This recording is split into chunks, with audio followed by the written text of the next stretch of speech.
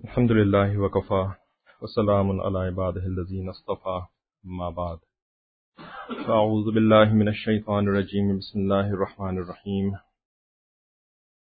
واصبر نفسك مع الذين يدعون ربهم بالغداة والعشي يريدون وجهه ولا تعد عيناك عنهم تريد زينة الحياة الدنيا ولا تطع من أغفلنا قلبه عن ذكرنا سبحان ربك رب العزة عما يصفون وسلام على المرسلين والحمد لله رب العالمين اللهم صل على سيدنا محمد وعلى آل سيدنا محمد وبارك وسلم اللهم أرنا الحق حقا وارزقنا اتباعه وأرنا الباطل باطلا وارزقنا اجتنابه ربنا زدنا علما.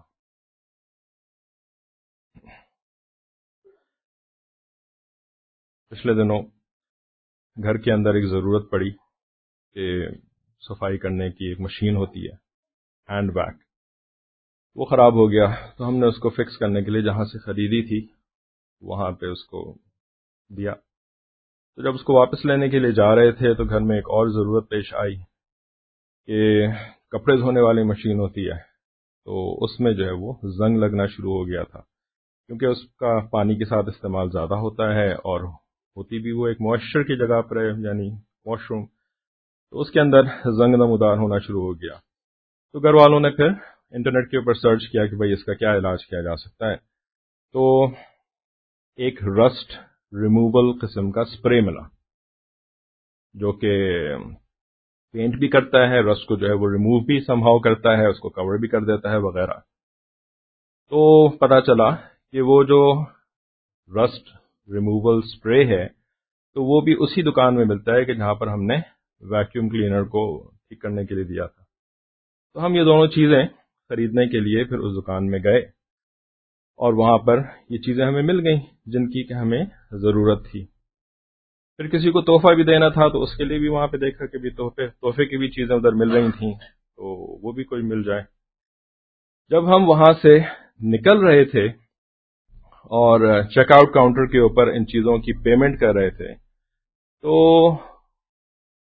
پیمنٹ کرنے کے بعد وہاں پہ جو خاتون پیسے لینے والی تھیں انہوں نے ہمارے ہاتھ میں ایک اچھا خاصا موٹا بروشور پکڑا دیا اپنی دکان کا.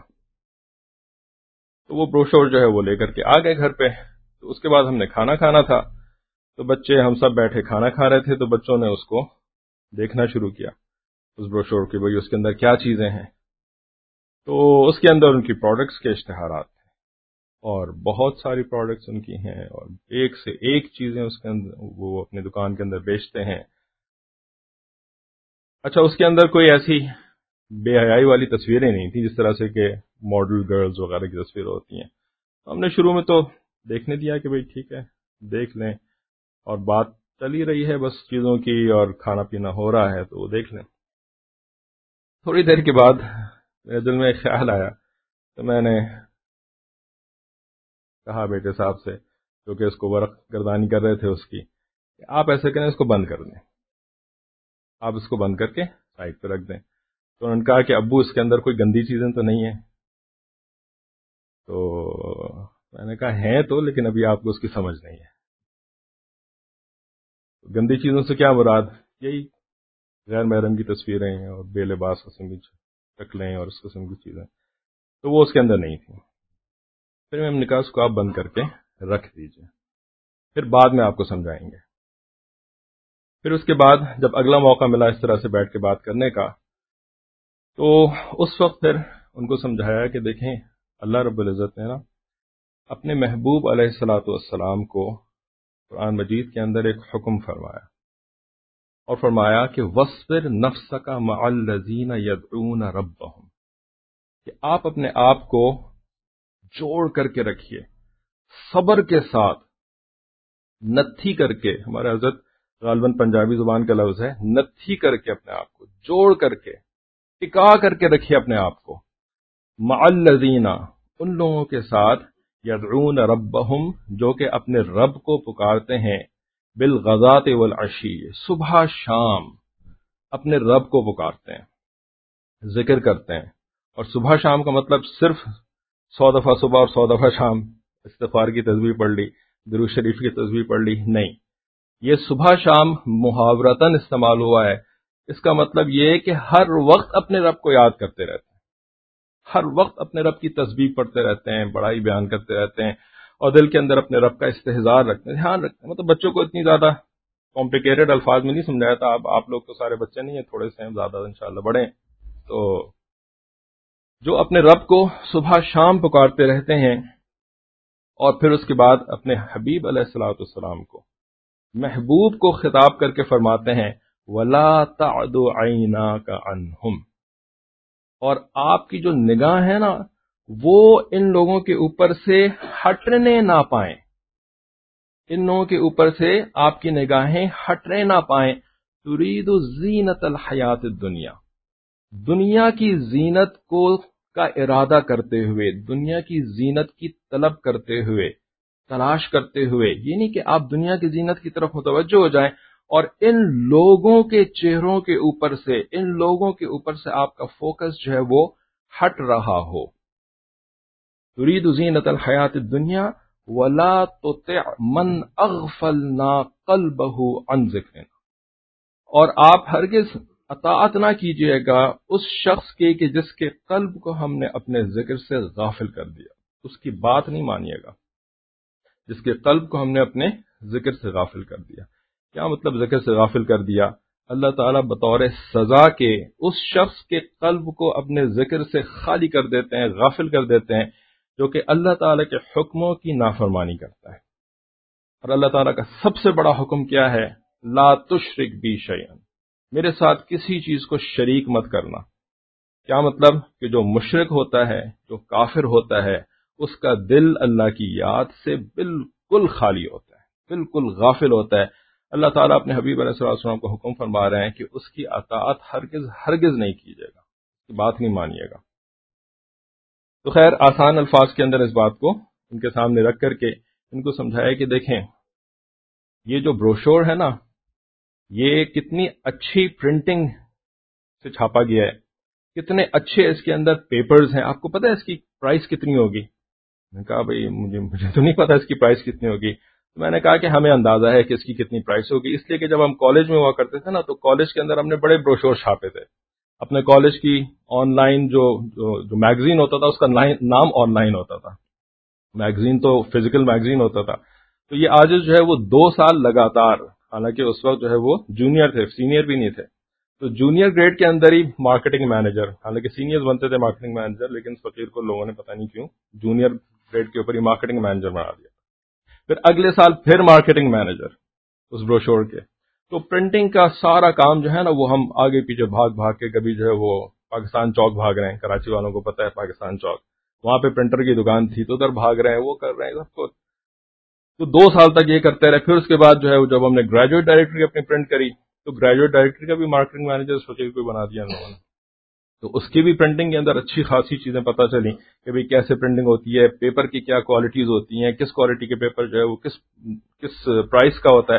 اور یہ آج سے کب کی بات ہے؟ 1992، 93 اور 94، یہ وہ والے سال ہیں.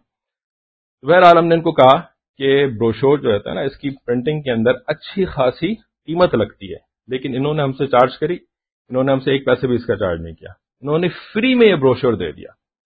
اور پھر ان کو یہ بھی یاد دلایا کہ جب ہم کبھی آئیکیا جاتے ہیں اپنی کوئی ضرورت کی چیز خریدنے کے لیے تو آئیکیا والے تو اس سے بھی زیادہ موٹی کتاب اٹھا کر کے دے دیتے ہیں اور اس کا بھی 1 پیسہ بھی چارج نہیں کرتے. کیوں؟ کیا فری میں وہ چیزیں بانٹتے پھر رہے ہیں؟ نہیں، وہ فری میں چیزیں بانٹتے نہیں پھر رہے ہوتے ہیں، بلکہ وہ اس کے اوپر اپنی انویسٹمنٹ کر رہے ہوتے ہیں، کیونکہ ان کو پتا ہے کہ جب یہ لوگ گھر میں اس کو لے کر کے جائیں گے اور اس بروشور کے اندر وہ ہماری پروڈکٹس کو دیکھیں گے، ہمارے اتنے اچھی پیکیجنگ کیے ہوئے اشتہارات کو دیکھیں گے تو لازماً آج نہیں تو کل نہیں تو پرسوں یہ اس کے اندر سے چیزوں کو آرڈر کریں گے، ہمارے دکان میں آ کر کے خریدیں گے اور وہاں پہ آ کر کے پھر یہ 1 خریدیں گے، بلکہ 1 تو مشکل ہے، 1 سے زیادہ ہی چیزیں خرید کر کے جائیں گے یہاں سے. اور ان چیزوں کی پرائس کے اندر پھر وہ اپنے بروشور کا پرائس جو ہے نا وہ بڑی آسانی کے ساتھ نکال دیتے ہیں، کیونکہ وہ تو ان کے مقابلے میں تو اس کی کوئی حیثیت ہی نہیں ہوتی. ایک چیز بھی اگر آپ نے جا کے ان کے یہاں خرید لی تو پوری کی پوری قیمت نکل آتی ہے، کئی درجنوں بروشورز کی قیمت نکل آتی ہے۔ تو اس طریقے سے نا وہ انویسٹ کر رہے ہوتے ہیں، اور وہ کس چیز میں انویسٹ کر رہے ہوتے ہیں؟ ہیومن سائیکالوجی کے اندر انویسٹ کر رہے ہوتے ہیں، انسانی نفسیات کے اوپر، کیوں ان کو پتہ ہے کہ انسانی نفسیات یہ ہے کہ جب وہ اپنی آنکھوں سے کسی چیز کو دیکھتا ہے اور وہ چیز ہوتی ہے مزین، وہ چیز ہوتی ہے خوبصورت بنائی ہوئی، اس کے جو ہے وہ فضائل اس کے اندر لکھے ہوئے ہوتے ہیں اور پریزنٹ کیے ہوئے ہوتے ہیں اور گنائے ہوئے ہوتے ہیں، فضل و کمال، حسن، یہ ساری چیزیں وہ اپنے بروشور کے اندر اپنی پروڈکٹس کے لکھتے ہیں۔ تو جب بھی ہم اپنی آنکھوں سے ان چیزوں کو دیکھتے ہیں، پڑھتے ہیں، یہ ہمارے ذہن کے اندر جاتی ہیں، تو اس سے جو ہے وہ ہمارے دل کے اندر ان کی رغبت پیدا ہو جاتی ہے۔ یہ رغبت پیدا ہوتی ہے، ہمارا دل ان کی طرف مائل ہونا شروع ہو جاتا ہے۔ رغبت پیدا ہوتی ہے نا تو دل اس طرف مائل ہوتا ہے جس طرف راغب ہو رہا ہوتا ہے، جھکاؤ پیدا ہو جاتا ہے، دل کا سوچوں کا جھکاؤ اس طرف پیدا ہو جاتا ہے۔ اور اگر اسی کے اوپر پھر تھوڑا سا اور محنت کر لی جائے، ایک بروشور کے بعد دوبارہ کل اگر دوبارہ اٹھا کر کے وہ بروشور دیکھیں گے نا، تو یہ رغبت جو ہے وہ عین ممکن ہے کہ یہ بڑھ کر کے یہ طلب کے اندر تبدیل ہو جائے۔ اور طلب کا مطلب ہوتا ہے اب تو مجھے چاہیے، اب مجھے اس کی طلب محسوس ہو رہی ہے، مجھے اس کی ضرورت محسوس ہو رہی ہے، مجھے اس کی جو ہے وہ خواہش محسوس ہو رہی ہے۔ I need it in the house, I need it for myself, ٹھیک ہے؟ تو طلب محسوس ہونی شروع ہو جائے گی، اور طلب کا مطلب یہ ہے کہ اب جو ہے نا وہ یا تو گاڑی نکال کر کے اس دکان پہ جائیں گے یا انٹرنیٹ کے اوپر جا کر کے اس کو آرڈر کریں گے، ٹھیک ہے؟ اور یہی وہ چاہتے ہیں کہ جی طلب پیدا کر دیں، اور اس سے جو ہے وہ ان کے پاس آپ کا جو زر مبادلہ ہے، جو آپ کا جو کمایا ہوا مال ہے، وہ ان کی پاکٹ کے اندر چلا جائے۔ ہمارے مشائخ اسی کانسیپٹ کو ایسے سمجھاتے ہیں کہ دل جو ہے نا یہ تو ایک بستی کی مانند ہے، اور اس بستی کے جو دروازے اللہ تعالیٰ نے بنائے نا وہ ہماری آنکھیں ہیں، وہ ہمارے کان ہیں، بلکہ وہ ہمارا منہ بھی ہے اور ہمارے جسم کے اور اعضاء، یہ جو ہے نا وہ اس دل کی بستی کی کھڑکیاں ہیں یا دروازے ہیں۔ ان دروازوں اور کھڑکیوں سے جب ہم کسی چیز کو دیکھتے ہیں تو وہ چیز اگر پسندیدہ بنا کر کے پیش کی جا رہی ہے تو اس کی پھر دل کے اندر محبت آنی شروع ہوتی ہے، اور ایسے دل کے اندر رغبت کے بعد پھر طلب، اور طلب جب بڑھتی ہے تو طلب ہی جو ہے پھر محبت میں تبدیل ہو جاتی ہے۔ جبھی ہمارے مشائخ جو ایک ورد بتاتے ہیں اپنے دل کی حفاظت کے لیے، وہ ورد کہاں سے شروع ہوتا ہے؟ لا مرغوبی الا اللہ، میرے کوئی رغبت والی چیز نہیں ہے سوائے اللہ کے۔ اس کے بعد دوسرا ہوتا ہے لا مطلوبی الا اللہ، مجھے کسی چیز کی طلب نہیں ہے سوائے اللہ کے۔ اور اس کے بعد تیسرا اس کے اندر مصرع ہوتا ہے لا محبوبی الا اللہ، میرا کوئی محبوب نہیں ہے سوائے اللہ کے۔ اور آخر میں ہوتا ہے لا الہ الا اللہ یا لا معبودی الا اللہ، دونوں کا ایک ہی مطلب ہے، کوئی عبادت کے قابل نہیں ہے سوائے اللہ کے۔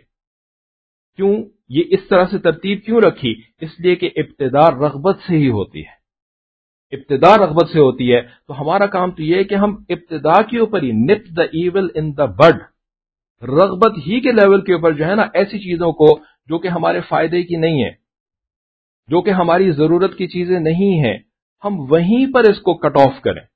اگر ہم نے اس کو کٹ آف نہیں کیا تو پھر یہ رغبت جو ہے وہ بڑھے گی اور یہ طلب کے اندر تبدیل ہوگی۔ طلب کے اوپر بھی اگر ہم نے اس کو کٹ آف نہیں کیا تو یہ بڑھے گی اور یہ محبت کے اندر تبدیل ہوگی۔ اور اگر محبت کے لیول کے اوپر ایسی چیزوں کو جو کہ ہمارے لیے فائدہ مند نہیں ہے، ہماری ضرورت نہیں ہے، اگر ہم نے اس کو وہاں پہ کٹ آف نہیں کیا تو یہ محبت بھی بڑھتی جائے گی حتیٰ کہ یہ عبادت کے اندر تبدیل ہو جائے گی۔ اور عبادت کے اندر تبدیل ہو جانے کا مطلب کیا ہوتا ہے؟ اس کا مطلب یہ نہیں ہوتا ہے کہ اب ہم اس کا بت بنا کر کے سامنے رکھیں گے اور سجدے کرنا شروع کر دیں گے اس کو۔ یہ عبادت کا بالکل مفہوم نہیں ہوتا، یہ ایک مفہوم ہے اور وہ بھی بڑا ہی مختصر قسم کا مفہوم ہے۔ عبادت کا مفہوم یہ ہوتا ہے کہ اس کی خاطر، اس کی اطاعت یا اس کو حاصل کرنے کی خاطر اب ہم کسی دوسرے کے حکم کو ماننے کے لیے تیار نہیں ہیں، کوئی چیز اس سے زیادہ ہمارے لیے پرائیورٹی نہیں رکھتی، کوئی چیز اس سے زیادہ اہمیت نہیں رکھتی، ہم اسی چیز کو سب سے زیادہ اہمیت دے رہے ہیں، اسی کو جو ہے وہ عبادت کہا جاتا ہے۔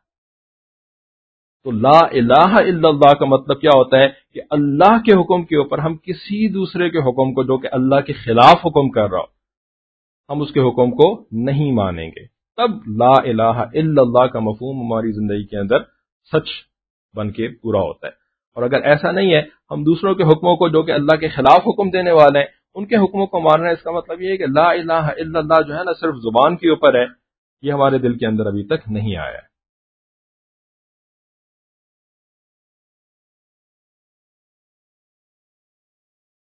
تو اس حقیقت کو جس طرح اللہ تعالیٰ اپنے کلام کے اندر ہمیں بیان کر رہے ہوتے ہیں اور اللہ کے حبیب علیہ السلام نے جس طریقے سے اس حقیقت کو ہمارے سامنے بیان کیا ہے نا، اسی حقیقت کو ہمارا دشمن شیطان بھی اچھی طریقے سے سمجھتا ہے کہ بھئی ایسے ہی ان لوگوں کی سائیکالوجی ایسے ہی چلتی ہے۔ تو اسی وجہ سے شیطان کی ساری محنت یہ ہوتی ہے کہ وہ دنیا کی چیزیں جو کہ غیر اللہ ہیں، اللہ کے غیر کی چیزیں، ان سب کو ایسے مزین بنا کر کے ہمارے سامنے پیش کرتا رہے، ہماری عورتوں کے سامنے پیش کرتا رہے، ہمارے بچوں کے سامنے پیش کرتا رہے، تاکہ ان کے دلوں کے اندر جو ہے وہ ان چیزوں کی رغبت پیدا ہوتی رہے، اور رغبت کو جو ہے وہ بڑھانے کے لیے مزید جو ہے وہ اس کے اوپر محنت کرتے رہتے ہیں تاکہ وہ طلب میں تبدیل ہوتی رہے۔ تو جو ایمان والا ہوتا ہے اس کو اپنے دل کی فکر ہوتی ہے، وہ اپنے دل کی حفاظت کرنا چاہتا ہے غیر اللہ کی محبت سے، تو اس وجہ سے نا وہ ان چیزوں سے اپنے آپ کو اور اپنی اولادوں کو پرہیز کرانے کی کوشش کرتا رہتا ہے، پرہیز کرانے کی، کیونکہ اس کو اپنی اولاد سے محبت ہوتی ہے، اور وہ نہیں چاہتا کہ میری اولاد جو ہے وہ اللہ کی محبت سے محروم ہو کر کے دنیا کی ان چیزوں کی، ان فانی چیزوں کی محبت کے اندر مبتلا ہو جائے، جن چیزوں کی کیا حیثیت ہے، دنیا کی زندگی تک ہیں، موت آئی یہ ساری کی ساری چھوڑ کر کے پھر اس کے بعد جو ہے وہ قبر کے اندر تنے تنہا کوئی ایک چیز بھی لے کر کے نہیں جائے گا۔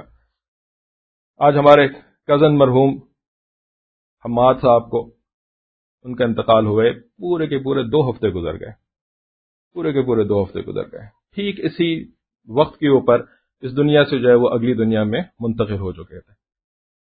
وہ اپنی قبر کے اندر ہمارے درمیان بیٹھے ہوتے تھے، ابھی جیسے کہ وہ ابھی چل کر کے آ جائیں گے، جیسے وہ ابھی یہاں پہ کہیں بیٹھے ہوئے ہوں گے، لیکن اب کہاں ہیں؟ منو مٹی تلے دفن ہے، اور کوئی چیز ان کے ساتھ نہیں ہے سوائے نیک اعمال کی، سوائے اس صدقہ جاریہ کی چیزوں کی جو کہ پیچھے چھوڑ کر کے گئے دنیا کے اندر، اور کچھ ان کے ساتھ نہیں گیا، کوئی گیجٹ اپنے ساتھ نہیں لے کر کے گئے، کوئی اپنی جو ہے وہ محبوب کسی اور چیز کی، ویسے تو نیک انسان تھے الحمدللہ، بہت اس قسم کی چیزوں میں تو پڑے ہوئے نہیں تھے، لیکن مثال کے طور پر اگر اس طرح کی چیزیں ہوتی، کوئی جو ہے وہ فیورٹ جو ہے وہ فٹ بالر ہوتا، کوئی فیورٹ کرکٹر ہوتا، اس کی کوئی ویڈیو ہوتی، اس کی کوئی جو ہے وہ ریکارڈز ہوتے، اس کی کوئی تصویر ہوتی، یہ ساتھ لے کر کے جاتے قبر کے اندر؟ کچھ بھی نہیں قبر کے اندر لے کر کے گئے، صرف اپنے نام اعمال کے علاوہ۔ اور یہی معاملہ جو ہے وہ ہم سب کے ساتھ ہونا ہے، ہم میں سے کوئی ایک فرد ایسا نہیں ہے کہ جو کہے کہ نہیں میں نے قبر میں نہیں جانا، میں تو نہیں جاؤں گا قبر کے اندر، کوئی ایک فرد ہم میں سے ایسا نہیں کہہ سکتا۔ یہی تو سب سے مزے کی بات ہے، کوئی ایک شخص ایسا نہیں کہہ سکتا، لیکن زندگی ہم ایسے گزارے ہوتے ہیں کہ جیسے ہم نے نہیں جانا، باقی تو مر جائیں گے سارے کے سارے، وہ بھی مر گئے، دوسرا بھی مر جائے گا، میرے فلانے بزرگ بھی مر گئے، میرے فلانے خاندان کا بچہ بھی مر گیا، میرے خاندان کا جو ہے وہ فلانے خاتون بھی مر گئیں، سب مر گئے، اور باقی بھی مر جائیں گے سوائے میرے، میں نے کہیں نہیں جانا، یا پتہ نہیں کیا کس قسم کی ہم اس کے اندر پڑے ہوئے ہیں۔ تو دنیا کی محبت، دنیا کی چیزوں سے محبت کرنا جو ہے نا، یہ بہت بڑا نقصان ہے، بلکہ یہی اصل نقصان ہے انسان کا۔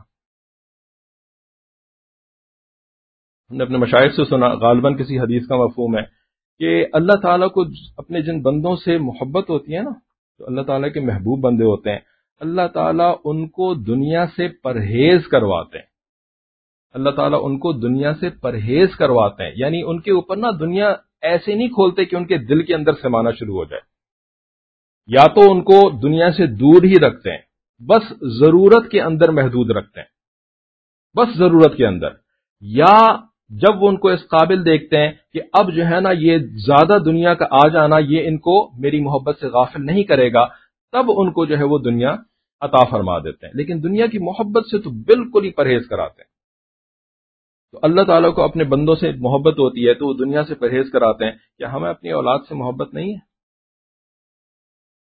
کیا ہمیں اپنی اولاد سے محبت نہیں ہے کہ ہم اپنی اولاد کو دنیا سے پرہیز کرانے کے اوپر ہمیں بالکل پرواہ نہیں ہے، بالکل فکر نہیں ہے. وہاں پر ہماری جو ہے وہ پتہ نہیں کون سی چاہتیں آ جاتی ہیں، کون سی ہماری پرائیورٹیز آ جاتی ہیں، کون سی ہماری مصلحتیں آ جاتی ہیں کہ ہم اپنی اولاد کو اس راستے کے اوپر ڈالنا شروع کر دیتے ہیں کہ جہاں پر ان کی آنکھیں جو ہیں وہ چندیائی رہتی ہیں ہر وقت دنیا کی گلٹر سے، دنیا کی چکا چوند سے جو ہے نا ان کے رال ٹپکنا شروع ہو جاتی ہے. کبھی کسی چیز کو دیکھ کر کے ان کی رال ٹپک رہی ہے، کبھی کسی چیز کو دیکھ کر کے رال ٹپک رہی ہے، کبھی کسی چیز کو جو ہے وہ تعریف کے اندر پل باندھ رہے ہیں، کبھی کسی چیز کی تعریف کے اندر پل باندھ رہے ہیں. ہم نے کیوں نہیں پرہیز کرایا اپنی اولاد کو اس طرح کی چیزوں سے؟ ہمارا تو یہ کام تھا کہ ہم اس دنیا کی غلاظت کو، اس کی نجاست کو ایسے کھول کر کے اپنی اولاد کے سامنے بیان کرتے رہتے، اور اپنے خالی بیان نہیں کرتے رہتے کہ یہ بھی بہت بڑی مصیبت ہے. بیان سن سن کر کے نا ہمیں بیان کرنا بہت آ گیا ہے. اب ہم جو ہے وہ بیان بہت کرتے ہیں لیکن عمل نہیں کرتے اس کے اوپر. اولاد کو صرف بیان کر دینے سے اولاد کے دل کے اندر یہ چیزیں نہیں اتریں گی. اپنے آپ کو رول ماڈل کے طور پہ تو بنا کے پیش کریں نا، لیڈ بائی ایگزامپل. کہ بھائی میں آپ سے صرف اس چیز کی نہیں ایکسپیکٹیشن کر رہا کہ جو کہ میں نے بیان میں سنی تھی، یا جو کہ جو ہے وہ مطلب میری عقل میں سما گئی ہے کہ اچھی چیز ہے بری چیز ہے. نہیں، میں خود بھی اس کے اوپر عمل کرنے کی کوشش کر رہا ہوں.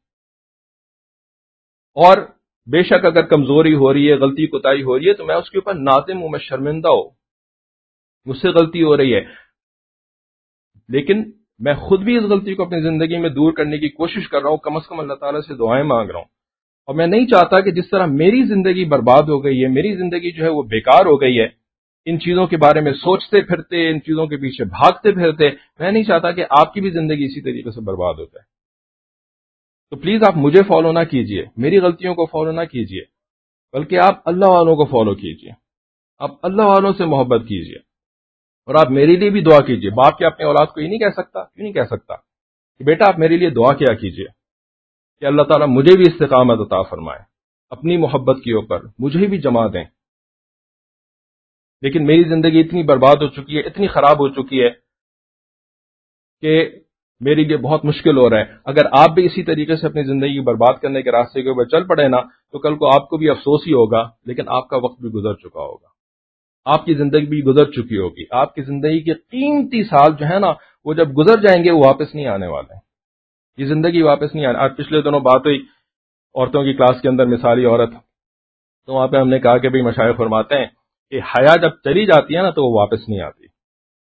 عورتوں کے اندر سے اگر حیا ایک دفعہ نکل جائے نا، مردوں کے ساتھ انٹریکشنز کر کے اور جو ہے وہ ہنسی مذاق کر کے اور اس قسم کے جو ہے وہ بے پردگی کے ماحول میں رہ کر کے، اور جب ایک دفعہ نکل گئی نا، اب آپ پردہ بھی کر لیں گے نا وہ حیا واپس نہیں آئے گی. حیا نے واپس نہیں آنا. حیا تو گئی سو گئی. جس طرح عزت جاتی ہے نا تو عزت واپس نہیں آتی. ویسے تو ہم نے دیکھا عزت واپس آ جاتی ہے، لیکن بہرحال مشائخ کہتے تو سچ ہی کہتے ہوں گے. یعنی لوگ عزت کرنا شروع ہو جاتے ہیں ایک دفعہ، اگر ذلت ہو بھی جائے پھر بھی عزت کرنا شروع ہو جاتے ہیں. لیکن حیا کے بارے میں تو بات بھی یہ مانتے ہیں، یعنی مشاہدہ بھی ہے اور یقین بھی ہے ان کی بات کے اوپر، حیا واپس نہیں آتی. تو بڑی عورتوں کو فکر ہو گئی، یہ کیسا، اب ہم کیا کریں؟ اب جو ہے وہ ہم پردہ کیسے کریں؟ اگر حیا ہی نہیں ہے تو پھر پردہ کیسے کریں؟ اگر حیا ہی نہیں ہے تو پھر اللہ تعالیٰ کے پسندیدہ بندی کیسے بن سکتے ہیں؟ تو پھر اگلی کلاس کے اندر پوری کلاس میں ان کو سمجھایا کہ بھائی اگر گئی تو پہلی بات تو پوری نہیں گئی، اللہ کا شکر ہے، ٹھیک ہے نا. پاکستان انڈیا کی جتنی بھی ہو جاتی ہیں نا الحمدللہ پوری نہیں جاتی. یورپ والوں سے ذرا اپنے آپ کو کمپیئر کریں تو وہاں پر 100% چلی گئی، کسی کی جو ہے وہ 90% چلی گئی، کسی کی 80% چلی گئی. ہمارے ہاں جاتی بھی ہے کو ایجوکیشن میں پڑھ کر کے، کو ایجوکیشن کے اندر کو مطلب ماحول کے اندر جاب کر کے وغیرہ کر کے جاتی بھی ہے تو 20% جاتی ہے، 30% جاتی ہے، 40% جاتی ہے، وہ تو واپس نہیں آتی. لیکن اپنے آپ کو فورس کر کے آپ اگر اعمال کریں گے، پردہ کریں گے، تو اس فورس کر کے پردہ کرنے کے اوپر، حیا کی وجہ سے تو پردہ نہیں کریں کیونکہ حیا تو جا چکی ہے اچھی خاصی حد تک، لیکن فورس کر کے تو پردہ کریں گے نا. کیوں؟ میرے اللہ کا حکم ہے، اس وجہ سے میں پردہ کر رہی ہوں. تو اس کو کہتے ہیں کرہن. ایک ہوتا ہے طوعن، یعنی دل کی محبت کے ساتھ، کیفیت کے ساتھ اللہ تعالیٰ کے حکم کے اوپر عمل کر رہے ہیں، اس کو طوعن حکم کرنا کہتے ہیں. اور ایک ہوتا ہے کرہن، یعنی اپنے آپ کو دبا کر کے فورس کر کے، اگرچہ دل کی کیفیات ایسی نہیں ہے. اللہ تعالیٰ کو یہ چیز بھی بہت پسند ہے اور اس کے اوپر بہت زیادہ ثواب ملتا ہے، بہت زیادہ، بلکہ دگنا بھی ثواب مل سکتا ہے. جیسے کہ ایک نبی علیہ السلام نے فرمایا کہ ایک شخص جو ہے وہ قرآن پڑھتا ہے، اس کو قرآن پڑھنا آتا ہے، بڑے اچھے سے قرآن پڑھ رہا ہے، اس کو ثواب ملتا ہے. لیکن ایک شخص ہے، اس سے قرآن پڑھا نہیں جا رہا، بہت مشکل سے وہ قرآن پڑھ رہا ہوتا ہے، اس کو دگنا ثواب مل رہا ہوتا ہے. یعنی ایفرٹ کر کے وہ اپنے آپ کو قرآن کے اوپر لگا رہا ہے، حالانکہ اس کو کوئی ایسا وہ بہت مزہ نہیں آ رہا، بہت آسان نہیں ہو رہا اس کے لیے قرآن پڑھنا، مشکل کے ساتھ قرآن پڑھ رہا ہے، لیکن میرے رب کی رضا اس وجہ سے میں قرآن پڑھ رہا ہوں. تو ہمیں تو ثواب چاہیے بھائی. اب بے شک یہ بات بیان تو کی جاتی ہے کہ آپ حیا کی حفاظت کریں، جانے سے پہلے اس کو پریزرو کرنے کی کوشش کریں، کیونکہ یہ اللہ تعالیٰ کی محبوب صفت ہے، یہ اللہ تعالیٰ کی محبوب صفت ہے. دیکھیں اللہ تعالیٰ نے حضرت شعیب علیہ السلام کی بیٹیوں کا ذکر کیا تو وہاں پہ ان کی کسی دوسری صفت کا ذکر نہیں کیا، فقط تمشی علی استحیاء، حیا کے ساتھ چلتی ہوئی آ رہی تھیں. تو حیا اللہ تعالیٰ کی کتنی محبوب صفت ہے. تو بھائی جب تک اگر نہیں گئی ہے تو اس کو بچانے کی کوشش کریں، یہ نہ کریں کہ نہیں گئی اب میں نکالوں گی کسی طریقے سے، چاہے نکلے، نکالوں میں اس کو کوٹ کوٹ کر کے باہر نکالوں. ایسے ماحول کے اندر بھیج رہے ہیں، ایسے ماحول کو اپنے گھر کے اندر لے کر کے آ رہے ہیں. یہ ٹی وی کیا ہے؟ بے حیا ماحول کو گھر کے اندر لے کر کے آنا اور باہر بھیجنا کسی ایسے بے حیا ماحول کے اندر، دونوں طریقے سے حیا رخصت ہو جاتی ہے. تو اس کو بچانے کی کوشش کریں جس کی نہیں رخصت ہوئی ہے، اور جس کی رخصت ہو چکی ہے یا جتنی بھی رخصت ہوئی ہے تو وہ اللہ کا حکم سمجھ کر کے اللہ کے حکم پردے کے اوپر عمل کرے. اور پردے کا مطلب ہوتا ہے چیتھڑے اپنے منہ کے اوپر لٹکا لینا نہیں، اپنے منہ کے اوپر چیتھڑے لٹکا لینا یہ پردہ نہیں ہوتا، جس کو کہ ہم نے نقاب کا نام دیا ہوا ہے یا کسی چیز کا نام دیا ہوا ہے. پردے کا مطلب ہوتا ہے سیپریشن، مردوں اور عورتوں کی سیپریشن، مرد الگ، عورتیں الگ. اصل تو یہ پردہ ہے، پہلا درجہ پردے کا یہ ہے. پھر اس کے بعد جب ضرورتاً کسی قسم کا آپس میں انٹریکشن کرنا پڑتا ہے تو وہ حجاب بالبرقع ہوتا ہے، ورنہ اصل حجاب تو حجاب بالبیت ہے، دیواروں کا حجاب، پورے کے پورے کمرے کا حجاب، یا پورا کا پورا پردہ جس کے اندر پوری پارٹیشن ہوتی ہے. اصل میں تو یہ حجاب ہے. ہم نے حجاب کا حلیہ بگاڑ دیا، جس طریقے سے باقی ساری چیزوں کا حلیہ بگاڑ کے رکھا ہوا ہے، اسی طرح حجاب کا بھی حلیہ بگاڑ کے رکھا ہوا ہے. کسی نے اس کو اسکارف کا نام دے دیا، کسی نے اس کو جو ہے وہ چہرے کے اوپر ایک چیتھڑا لٹکا لینے کا نام دے دیا. جی حجاب کا پردہ کر رہی ہیں. تو جس طرح سے حیا رخصت ہو جاتی ہے، وہ واپس نہیں آتا، تو اس کے اوپر پھر یہ بھی سمجھایا کہ بھائی عمر بھی تو رخصت ہو گئی نا، کہ واپس آئے گی عمر بھی تو واپس نہیں آتی. تو اب جب واپس نہیں آتی تو اب کیا کریں؟ اب روتے دھوتے رہیں خالی کہ عمر چلے گئی واپس نہیں آئی، عمر چلے گئی واپس نہیں آئی. بھائی جس کی نہیں گئی ہے اس کے اوپر محنت کرو کہ جس طرح میری چلی گئی اس کی تو نہ جائے نا، کم از کم اولاد کی تو نہ جائے نا کم از کم. اور پھر اللہ تعالیٰ سے رو دھو کر کے اللہ تعالیٰ کو ایسے منانے کی کوشش کریں کہ جو چلی گئی ہے نا اللہ تعالیٰ اس کے اوپر بھی مہربانی فرما دیں. ہے کہ نہیں؟ ایسا کوئی انسان ایسی توبہ کرتا ہے کہ اللہ تعالیٰ اس کے گناہوں کو اس کی نیکیوں میں تبدیل کر دیتے ہیں. جنید جمشید مرحوم فرمایا کرتے تھے کہ میں نے مولانا طارق جمیل سے ایک دن کہا کہ مولانا صاحب اگر اللہ نے میری توبہ کو قبول کر لیا نا میں آپ سے آگے نکل جاؤں گا میں آپ سے آگے نکل جاؤں گا. مولانا طارق جمیل کی کتنے نیکیاں ہوں گی، کتنے ہزاروں لوگوں کو جو توبہ کرواتے ہیں، ساری دنیا کے اندر بیان کرتے ہیں نا، ان کی نیکیوں کا تو کوئی حساب نہیں. وہ بڑے مذاق میں کہا کرتے تھے کہ میں آپ سے آگے نکل جاؤں گا. کیوں؟ کیسے؟ انہوں نے بھی کہا کیسے بھائی؟ تو کہتے ہیں میں نے گناہ اتنے کیے ہیں، اتنے گناہ کیے ہیں کہ اللہ تعالیٰ نے میری توبہ حقیقت میں ویسی قبول کر لی نا، ان گناہوں کو اگر نیکیوں میں تبدیل کر دیا میں آپ سے آگے نکل جاؤں گا. ٹھیک ہے؟ تو بھائی یہاں تو بات ہو رہی تھی اللہ کی محبت کی. ٹھیک ہے؟ تو اللہ کی محبت جو ہے نا ایک ایسی چیز ہے جس کے اوپر ہم سودا نہیں کر سکتے نا. ٹھیک ہے نا؟ تو ہم اپنی اولاد کو پرہیز کرائیں. اور پرہیز کیسے کروایا جاتا ہے؟ ڈاکٹر سے سیکھنا پڑتا ہے. ٹھیک ہے نا؟ جس طرح سے جب ہمیں کوئی اور نزلہ کھانسی اور کوئی اور قسم کا کوئی بیماری ہو جاتی ہے تو ڈاکٹر صاحب بتاتے ہیں نا کہ یہ پرہیز کرنا ہے. تو بھائی ڈاکٹر صاحب کس چیز سے پرہیز کرنا ہے، کیسے پرہیز کرنا ہے؟ اب ڈاکٹر صاحب بتائیں گے جی اس چیز سے پرہیز کرنا ہے اور ایسے پرہیز کرنا ہے. اسی طریقے سے لفظ تو ہم نے بول دیا پرہیز کرنا، لیکن ہمیں بھی پتا ہے کہ بغیر پوچھے ہوئے پرہیز کرنا شروع کرنے کی کوشش کریں گے اور وہ جو ہے نا وہ زیادہ نقصان ہو جائے گا.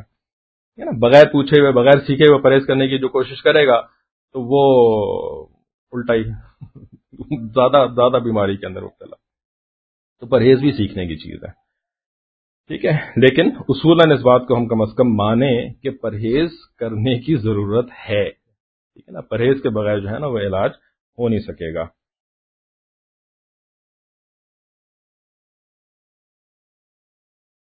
تو دیر بھی بہت ہو گئی تھی، وقت بھی تقریباً مکمل ہی ہو گیا. تو اگر اتنا صحیح اگر ہم کر لینا، وَاصْبِرْ نَفْسَكَ مَعَ الَّذِينَ يَدْعُونَ رَبَّهُمْ بِالْغَدَاةِ وَالْعَشِيِّ. اگر ہم غور کریں کہ صبح شام جو اپنے پروردگار کو پکارتے ہیں، تو ویسے تو ہے بھی ہمارے ہاں کہ جی ٹھیک ہے جاب بھی کر رہے ہیں، سب کچھ کر رہے ہیں، اور ساتھ ساتھ اللہ تعالیٰ کو یاد بھی کر رہے ہیں، لیکن خصوصاً ہم نے اپنے مشائخ سے جو سنا نا، تو یہاں پر کن لوگوں کی بات ہو رہی ہے؟ اصحاب صفہ، مسجد نبوی کے اندر بیٹھے ہوئے جو مستقل اللہ کا ذکر کر رہے ہوتے تھے نا، ذاکرین. ٹھیک ہے، تو اگر ہم اس کو اس طرح سے دیکھیں، ہمارے حضرت ایک لفظ استعمال کیا کرتے ہیں ایسے لوگوں کے لیے، حضرت کہتے ہیں ملنگ. ملنگ، ٹھیک ہے. تو بیسیکلی اللہ تعالیٰ ہمیں حکم فرما رہے ہیں کہ ملنگوں سے نا اپنی نگاہوں کو نہیں ہٹانا ہے نا، ملنگوں سے اپنی نگاہوں کو نہیں ہٹانا. ٹھیک ہے، کہیں ایسا نہ ہو کہ وہ تمہیں کوئی بات سمجھا رہے ہیں، وہ کسی چیز سے تمہیں روک رہے ہیں، اور تم ان کی بات کو جو ہے نا وہ سنی انسنی کر کے اپنی من مرضی کے مطابق کام کر رہے ہو، دین کے اوپر عمل کر رہے ہو، دنیا کے اوپر عمل کر رہے ہو. نہیں، ملنگوں کے اوپر سے اپنی نگاہ کو نہیں ہٹانا. Remain full focused on those people, stay full focused on those people.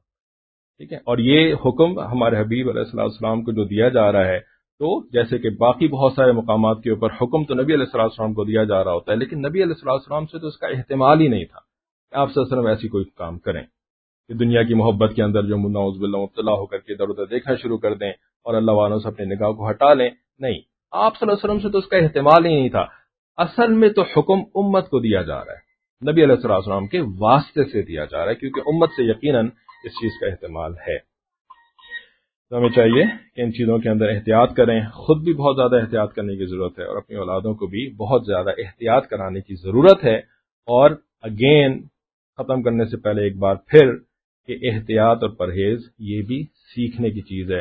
بغیر سیکھے پرہیز کرانے کی کوشش کریں گے نا، تو کہیں اس کا الٹے ریپرکشنز نہ ہو جائیں اور معاملہ جو ہے وہ مزید آپے سے باہر، ہاتھ سے باہر نہ نکل جائے. اللہ تعالیٰ سے دعا ہے کہ بات کی سمجھ اور عمل کی توفیق عطا فرمائے. وآخر دعوانا ان الحمدللہ رب العالمین.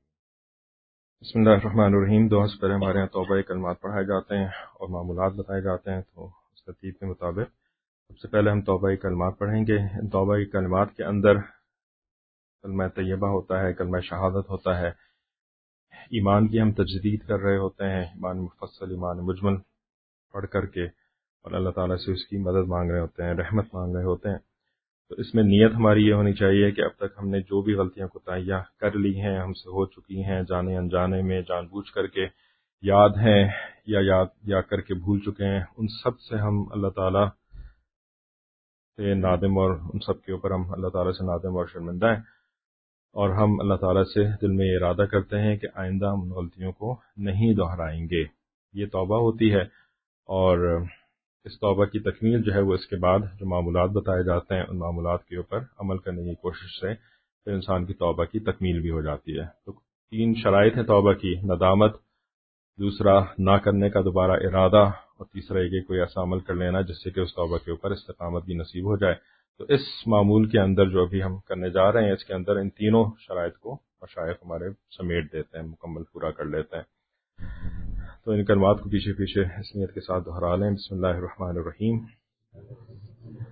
لا الہ الا اللہ محمد رسول اللہ. آمنت باللہ وملائکتہ وکتبہ ورسولہ والیوم الآخر والقدر خیرہ وشرہ من اللہ تعالی والبعث بعد الموت.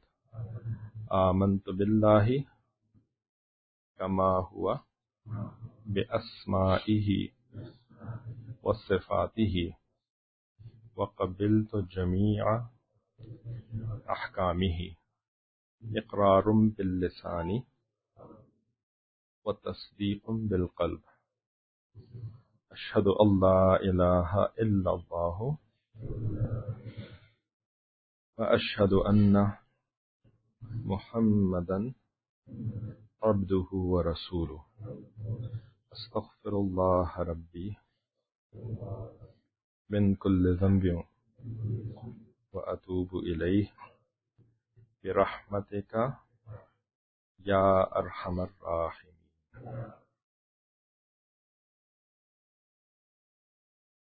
ان کلمات کو پڑھنے سے توبہ طائب ہونے کا عمل ہو گیا انشاءاللہ۔ اب اس کے بعد جو معمولات بتاتے ہیں وہ بھی سن لیجئے۔ کل 6 معمولات ہیں سلسلہ عالیہ نقشبندیہ کے بزرگوں کے نزدیک۔ یہ 6 معمولات، سب سے پہلا معمول صبح شام 100 دفعہ استغفار کی تسبیح پڑھ لینا، استغفر اللہ ربی من کل ذنب واتوب الیہ۔ دوسرا معمول صبح شام درود شریف کی تسبیح پڑھ لینا، اللہم صلی علی سیدنا محمد وعلی آل سیدنا محمد وبارک وسلم۔ تیسرا معمول روزانہ کچھ نہ کچھ قرآن مجید کی تلاوت کر لینا، ایک پارہ ہو جائے تو بہت اچھا، اگر ایک پارہ نہ ہو سکے تو آدھا کر لیں یا ربع پارہ کر لیں، لیکن کچھ نہ کچھ قرآن مجید کی تلاوت روزانہ اپنے معمول میں داخل کریں۔ یہ تیسرا معمول ہو گیا۔ چوتھا معمول وقوف قلبی کہلاتا ہے، یعنی اپنے دل کو اللہ کی یاد کے اوپر بٹھانا، جمانا، روکنا، وقوف قلبی۔ اور اس کا مطلب کیا ہوتا ہے؟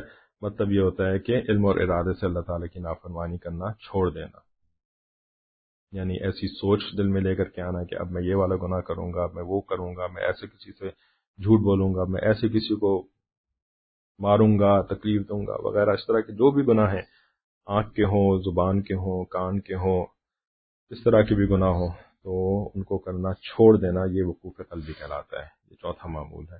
پانچواں معمول ہے مراقبہ کرنا، اور مراقبے کا طریقہ یہ ہے کہ تھوڑی دیر کے لیے کہیں بیٹھ جانا، آنکھوں کو بند کر لینا، سر کو جھکا لینا، دنیا اور جو کچھ دنیا میں ہے اسے ہٹ کٹ کر اللہ کی یاد میں ڈوب جانا۔ نیت یہ کر لیں مراقبہ کرنے کے لیے کہ اللہ کی رحمت آ رہی ہے، میرے دل میں سما رہی ہے، میرے دل سے گناہوں کی ظلمت اور سیاہی دور ہو رہی ہے، اور میرا دل کہہ رہا ہے اللہ اللہ اللہ۔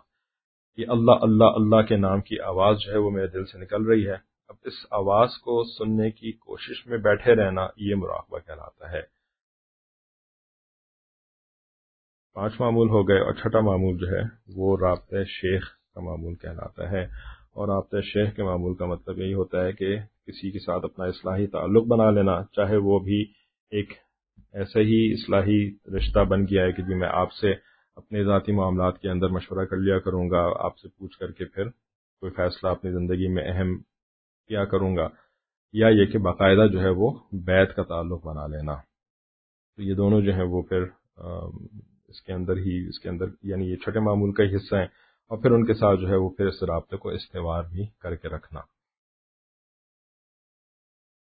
تو یہ چھٹا معمول ہو گیا۔ تو کل 6 معمول ہیں: استغفار، درود شریف، قرآن شریف، وقوف قلبی، اور مراقبہ، اور رابطہ۔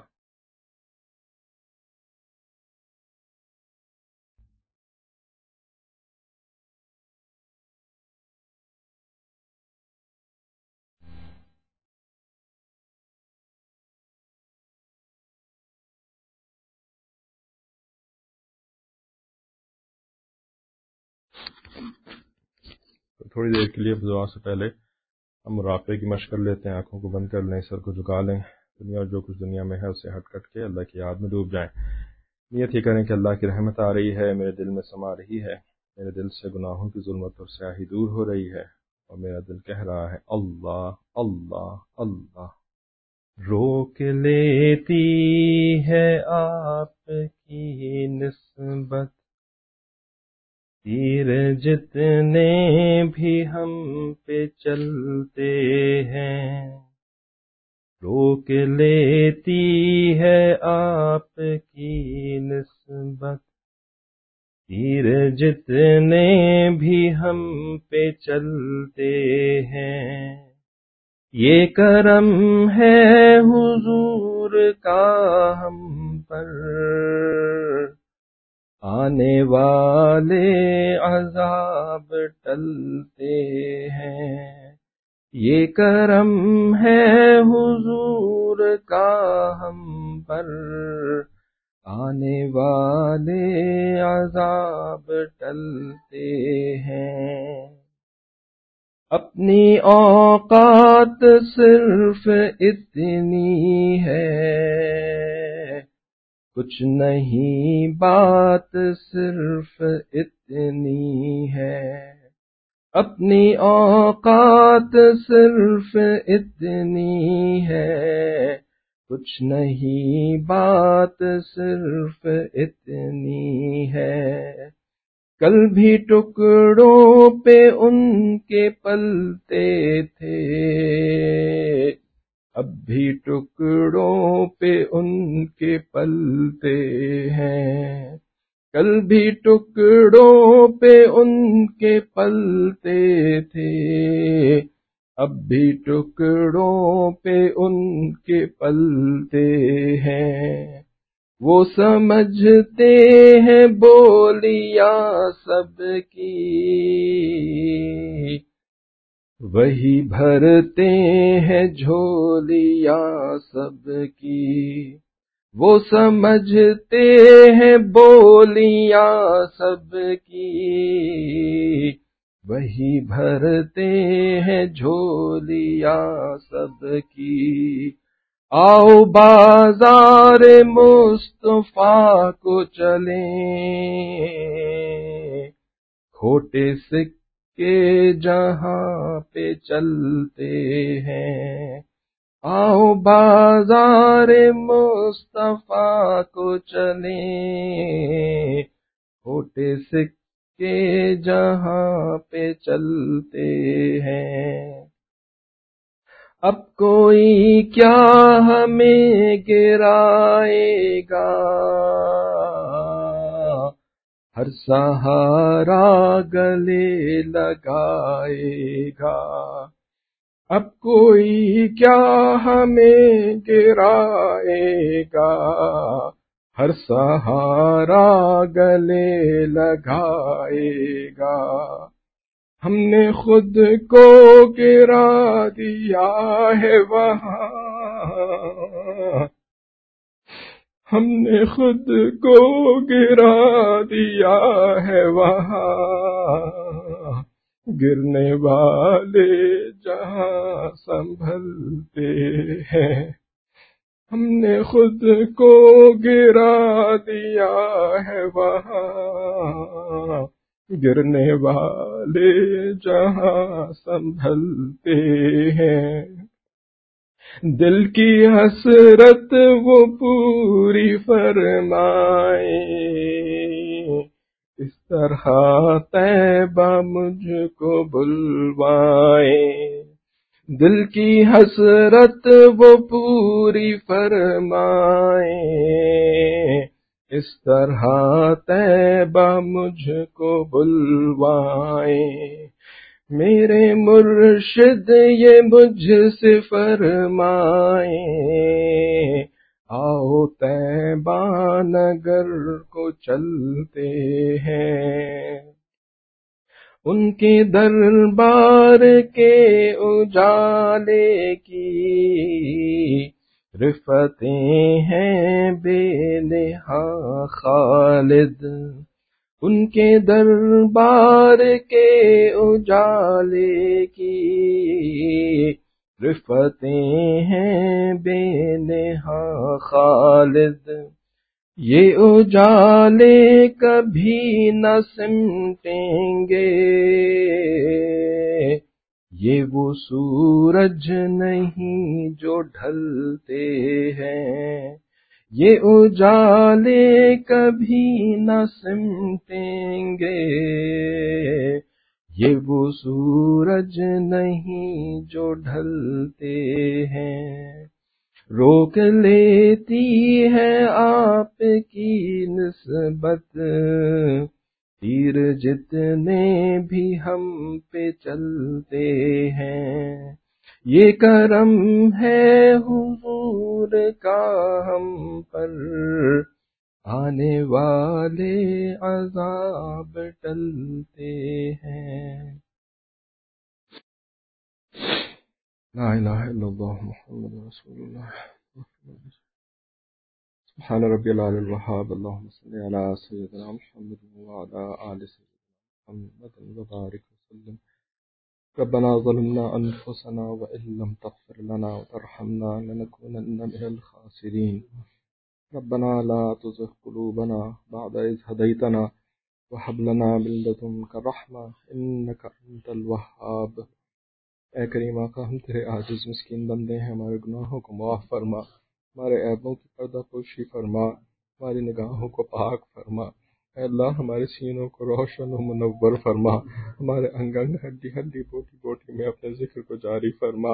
اے اللہ، اپنی محبت کو پیدا فرما. اے اللہ، ہمارے ساتھ احسان کا معاملہ فرما. اے اللہ، انصاف کے ہم قابل نہیں. اے اللہ، انصاف کا نتیجہ تو ہمارے ساتھ بہت بھیانک نکل آئے گا. اے اللہ، آپ تو احسان کرنے کو پسند کرتے ہیں. اے اللہ، احسان کرنے کا حکم کرتے ہیں. اے اللہ، آپ سب سے حسین ہیں. اے اللہ، آپ ہمارے محسن حقیقی ہیں. اے اللہ، آپ ہی محبت کے قابل ہیں. اے اللہ، اے اللہ، محبت آپ کو ہی سچتی ہے. اے اللہ، اے اللہ، آپ کو ہر چیز سچتی ہے. ہم نے اپنے بڑوں سے سنا، حسینوں کو ہر بات سچتی ہے. اے اللہ، بے شک اے اللہ آپ ہر چیز کے اوپر قادر ہیں. اے اللہ، ہم آپ سے سوال نہیں کر سکتے. اے اللہ، ہم آپ کو پوچھ نہیں سکتے آپ نے فلاں کام کیوں کیا، کیوں نہیں کیا. اے اللہ، آپ ہمارے مالک ہیں، ہمارے خالق ہیں. اے اللہ، آپ ہر چیز کے اوپر قادر ہیں. اے اللہ، ہمیں معاف کر دینے کے اوپر بھی آپ قادر ہیں. اے اللہ، ہم نے اپنے بڑوں سے یہ حدیث سنی کہ جب کوئی بندہ اپنے پروردگار کو پکارتا ہے، اس سے معافی طلب کرتا ہے، تو آپ خوش ہوتے ہیں اور اپنے فرشتوں سے کہتے ہیں کہ یہ میرا بندہ مجھے اپنا پروردگار سمجھتا ہے، یہ مانتا ہے اس بات کو کہ میں اس کے گناہوں کو معاف کر سکتا ہوں. پھر آپ اس کے گناہوں کو معاف فرما دیتے ہیں. اے اللہ، آپ کی دی ہوئی توفیق سے ہم اپنے گناہوں کے اوپر نادم ہیں، شرمندہ ہیں. اے اللہ، غلطی ہو گئی. اے اللہ، ہوئی چلی جا رہی ہے. اے اللہ، گناہوں کے پیچھے چھوڑ نہیں پا رہے. اے اللہ، دنیا کی محبت سے توبہ نہیں کر پا رہے. اے اللہ، دنیا کا پیچھا نہیں چھوڑ پا رہے. اے اللہ، آپ چھڑوا دیجئے. اے اللہ، محبت کو نکال دیجئے. اے اللہ، اپنی محبت کے لیے اے اللہ ہمارے اس دل کے پیالے کو صاف فرما لیجئے. اے اللہ، تیری ایک نگاہ کی بات ہے، میری زندگی کا سوال ہے. اے اللہ، ہم نے اپنے شیخ سے سنا کہ اگر کوئی برتن گندا ہوتا ہے تو اس کے اندر ہم پاکیزہ دودھ ڈالنا پسند نہیں کرتے. اے اللہ، بالکل اسی طریقے سے ہم نے سنا کہ جس دل کے اندر دنیا کی محبت کی نجاست بھری ہوئی ہوتی ہے، آپ اپنی محبت اس کے اندر ڈالنا پسند ہی نہیں فرماتے. اے اللہ، ہمارے اس نجس دل کے اندر تو محبت کوٹ کوٹ کے بھری ہے.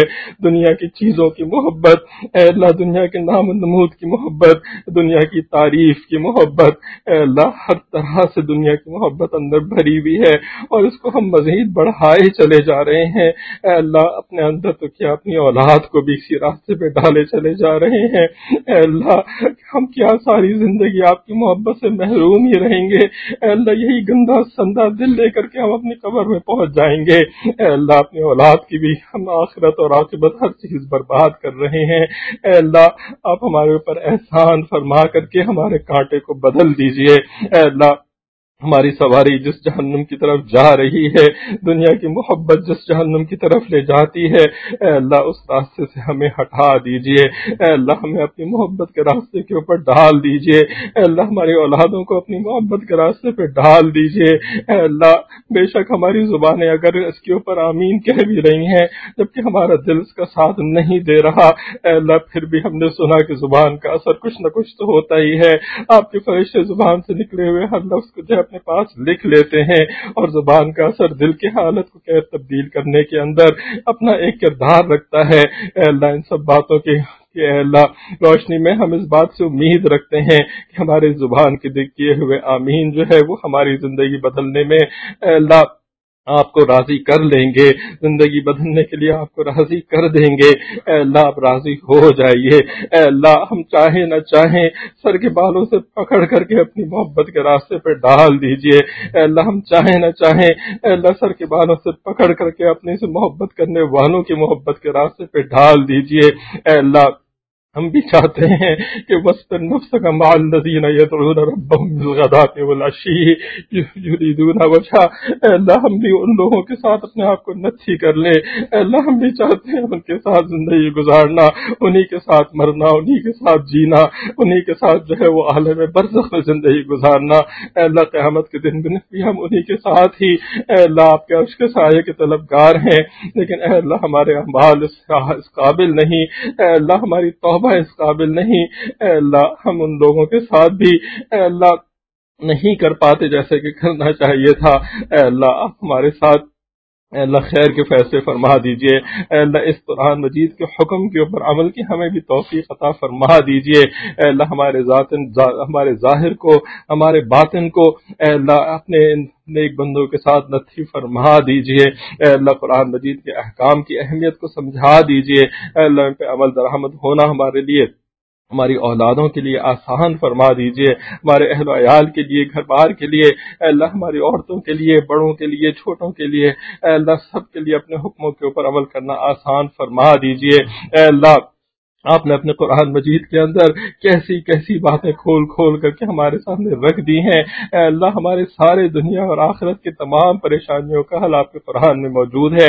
اے اللہ ہمیں اس کو سمجھنے کی توفیق عطا فرما دیجئے۔ اے اللہ اس کو ماننے کی توفیق عطا فرما دیجئے۔ اے اللہ آپ نے اپنے پیارے موسیٰ علیہ السلام کا واقعہ بیان فرمایا کہ جس کے اندر کہ موسیٰ علیہ السلام فرعون کے سامنے جا کر کے ایسے اس کے سامنے بات کرتے ہیں اور پھر اس کی ایسی مت مار دی جاتی ہے کہ ہزاروں لاکھوں بچوں کا قاتل ان دو اپنے اے اللہ آپ کے نبیوں کے قتل کا اس کو خیال ہی نہیں آتا۔ موسیٰ اور ہارون کے سامنے یہ ایسا مرعوب ہوتا ہے کہ ان کو ڈھیل دے دینے کا فیصلہ کر لیتا ہے۔ اے اللہ ہم نے اس بات کو سمجھا کہ موسیٰ اور فرعون اور موسیٰ اور ہارون علیہ السلام نے تو صرف آپ کے حکم کی اطاعت کری تھی، باقی تو سارا کا سارا معاملہ آپ نے اپنے ہاتھ کے اندر لے کر کے فرعون اور اس کے تمام لشکروں کو، اس کے سرداروں کی اے اللہ مت مار کر کے ان کے ذہن سے یہ بات ہی نکال دی تھی کہ ان دونوں کو تم قتل بھی کر سکتے ہو، ہمیشہ کے لیے اپنے راستے سے ہٹا بھی سکتے ہو، اس پورے کے پورے مصیبت کو ختم کر کے اپنے مزے سے اپنی حکومت کو چلا سکتے ہو۔ اے اللہ آپ نے ان کے دلوں کے اندر ایسا رعب ڈال دیا۔ اے اللہ تو کرنا تو آپ نے ہی ہے سارا کا سارا کام۔ اے اللہ ہم نے تو صرف اسی طریقے سے آپ کے حکم کی اطاعت کرنی ہے جس طرح موسیٰ علیہ السلام نے آپ کے حکم کی اطاعت کری تھی کہ اذهب انت واخوک ولا تنیا فی ذکری، کہ تم اور تمہارے بھائی اس کے پاس جائیں اور میرے ذکر سے غافل نہ ہونا۔ اے اللہ موسیٰ اور ہارون علیہ السلام نے تو صرف اس حکم کے اوپر عمل کیا تھا، پورے کے پورے لشکر کو تو سمندر برد آپ نے کیا تھا۔ اے اللہ اسی طریقے سے ہم دنیا کے معاملات کو دیکھ کر کے پریشان ہو جاتے ہیں، کیسے ہوگا، کون کرے گا، کب کرے گا، اتنے بڑے بڑے دشمن، کیسے ہم ان کا مقابلہ کریں گے۔ اے اللہ ہم اس بیوقوفی سے کب باہر آئیں گے کہ ہم نے تو مقابلہ نہیں کرنا تھا، مقابلہ تو آپ نے اپنے دشمنوں سے کرنا تھا، ہم نے تو صرف اور صرف آپ کے حکم جو ہمارے اوپر لاگو ہوتے ہیں ان حکموں کے اوپر عمل کرنا تھا۔ اے اللہ کتنا آسان کر کے آپ کا قرآن ہمارے سامنے پوری کی پوری زندگی کی حقیقت رکھ دیتا ہے، لیکن ہم نے سن کر کے نہیں دینی، ہم نے مان کر کے نہیں دینی، ہم نے اس کی طرف توجہ کرنا ہی نہیں ہے۔ اسی وجہ سے ہم ساری زندگی اپنے مسئلوں سے لڑتے ہوئے گزار دیتے ہیں، اپنے آپ سے لڑتے ہوئے گزار دیتے ہیں، اور پھر اس کے بعد ہمارے قبر میں جانے کا ٹائم آ جاتا ہے۔ اے اللہ ہمیں سمجھ عطا فرما دیجئے، ہمیں عقل سلیم عطا فرما دیجئے، اے اللہ ہمیں سمجھ کی گہرائی عطا فرما دیجئے، اے اللہ ظاہر کے پیچھے دیکھنے کی اے اللہ ہمیں بھی سوچ عطا فرما دیجئے۔ اے اللہ بہت ظاہر بین ہو چکے ہیں، اے اللہ بہت ہی زیادہ سطحی ہو چکے ہیں، ہمیں سطح سے پیچھے کی چیز کچھ نظر ہی نہیں آ رہی۔ اے اللہ ہماری اس کوتاہ نظری کو اے اللہ یقیناً یہ ہمارے گناہوں کا نتیجہ ہے، نافرمانیوں کا نتیجہ ہے، نہ ماننے کا نتیجہ ہے۔ اے اللہ ہماری توبہ کو قبول کر کے اے اللہ ہمیں بھی نگاہ کی وسعت عطا فرما دیجئے، اے اللہ ہمیں بھی سوچ کی گہرائی عطا فرما دیجئے، اے اللہ ہمیں بھی عقل سلیم عطا فرما دیجئے، ہمیں بھی قلب سلیم عطا فرما دیجئے۔ اے اللہ ہمارے دلوں سے دنیا کی محبت کو نکال باہر فرما دیجئے، اے اللہ ہمارے ساتھ عافیت کے فیصلے فرما دیجئے، آسانی کے نرمی کے فیصلے فرما دیجئے۔ اے اللہ ہمیں بھی فضائے بدر پیدا کرنے کی توفیق عطا فرما دیجئے. اے اللہ ہمیں بھی مطیع اور فرمانبردار بندوں میں شامل فرما لیجئے. اے اللہ ہمیں سپردگی کی توفیق عطا فرما دیجئے. اے اللہ ہماری تمام دعاؤں کو اپنی رحمت سے قبول فرما. اے اللہ ہمارے عزیز و اقارب دوست رشتہ دار، اے اللہ خصوصاً ابھی حال ہی میں وفات پانے والے ہمارے کزن حماد صاحب اور ہمارے جتنے بھی بزرگ ہیں، والدہ ہیں، ماموں ہیں، خالائیں ہیں اور دیگر بزرگ ہیں، اے اللہ اور دیگر افراد جو بھی ہیں اہل خانہ میں سے یا دوست احباب میں سے جو دنیا سے رخصت ہو چکے، اے اللہ ان سب کی مغفرت فرما دیجیے. اے اللہ جن کی مغفرت آپ نے فرما دی ہے، اے اللہ ان کو اپنے قرب کے اعلیٰ درجات عطا فرما دیجیے. اے اللہ ہمیں مرنے سے پہلے موت کی تیاری کی توفیق عطا فرما دیجئے. اے اللہ ہمارے لیے جینا بھی آسان فرما دیجئے. اے اللہ مرنا بھی آسان فرما دیجئے. اے اللہ آپ کے سامنے حاضری کو ہمارے لیے آسان فرما دیجئے. اے اللہ ہمیں دوستوں والی حاضری عطا فرما دیجئے. اے اللہ دشمنوں والی حاضری سے اے اللہ ہماری حفاظت فرما دیجئے. اے اللہ ہماری طرف سے ہمارے مشائخ کو، والدین کو، اساتذہ کرام کو بہترین جزائے خیر عطا فرما دیجیے. اے اللہ ہمارے حضرت کی ذوالفقار احمد نقشبندی دامت برکاتہم کی اے اللہ عمر کے اندر برکتیں عطا فرما دیجیے، صحت میں برکتیں عطا فرما دیجیے. اے اللہ ان کے فیض کو مزید دنیا کے کونے کونے تک پہنچا دیجیے. اے اللہ ہمیں اپنے بڑوں کی قدر کرنے کی توفیق عطا فرما دیجیے. اے اللہ ہر ایک نعمت کی قدر کرنے کی توفیق عطا فرما دیجیے. اے اللہ زوال نعمت کے عذاب سے ہم سب کی حفاظت فرما دیجیے. اے اللہ ایک ایک نعمت کے اوپر آپ کا شکر ادا کرنے کی، اور اے اللہ نہ صرف زبان سے شکر ادا کرنے بلکہ اپنے دل کے اندر شکر کی کیفیات پیدا کرنے کی توفیق عطا فرما دیجیے. اے اللہ آپ کے شکر کے اندر آپ کے حکموں کی اطاعت کی توفیق عطا فرما دیجیے.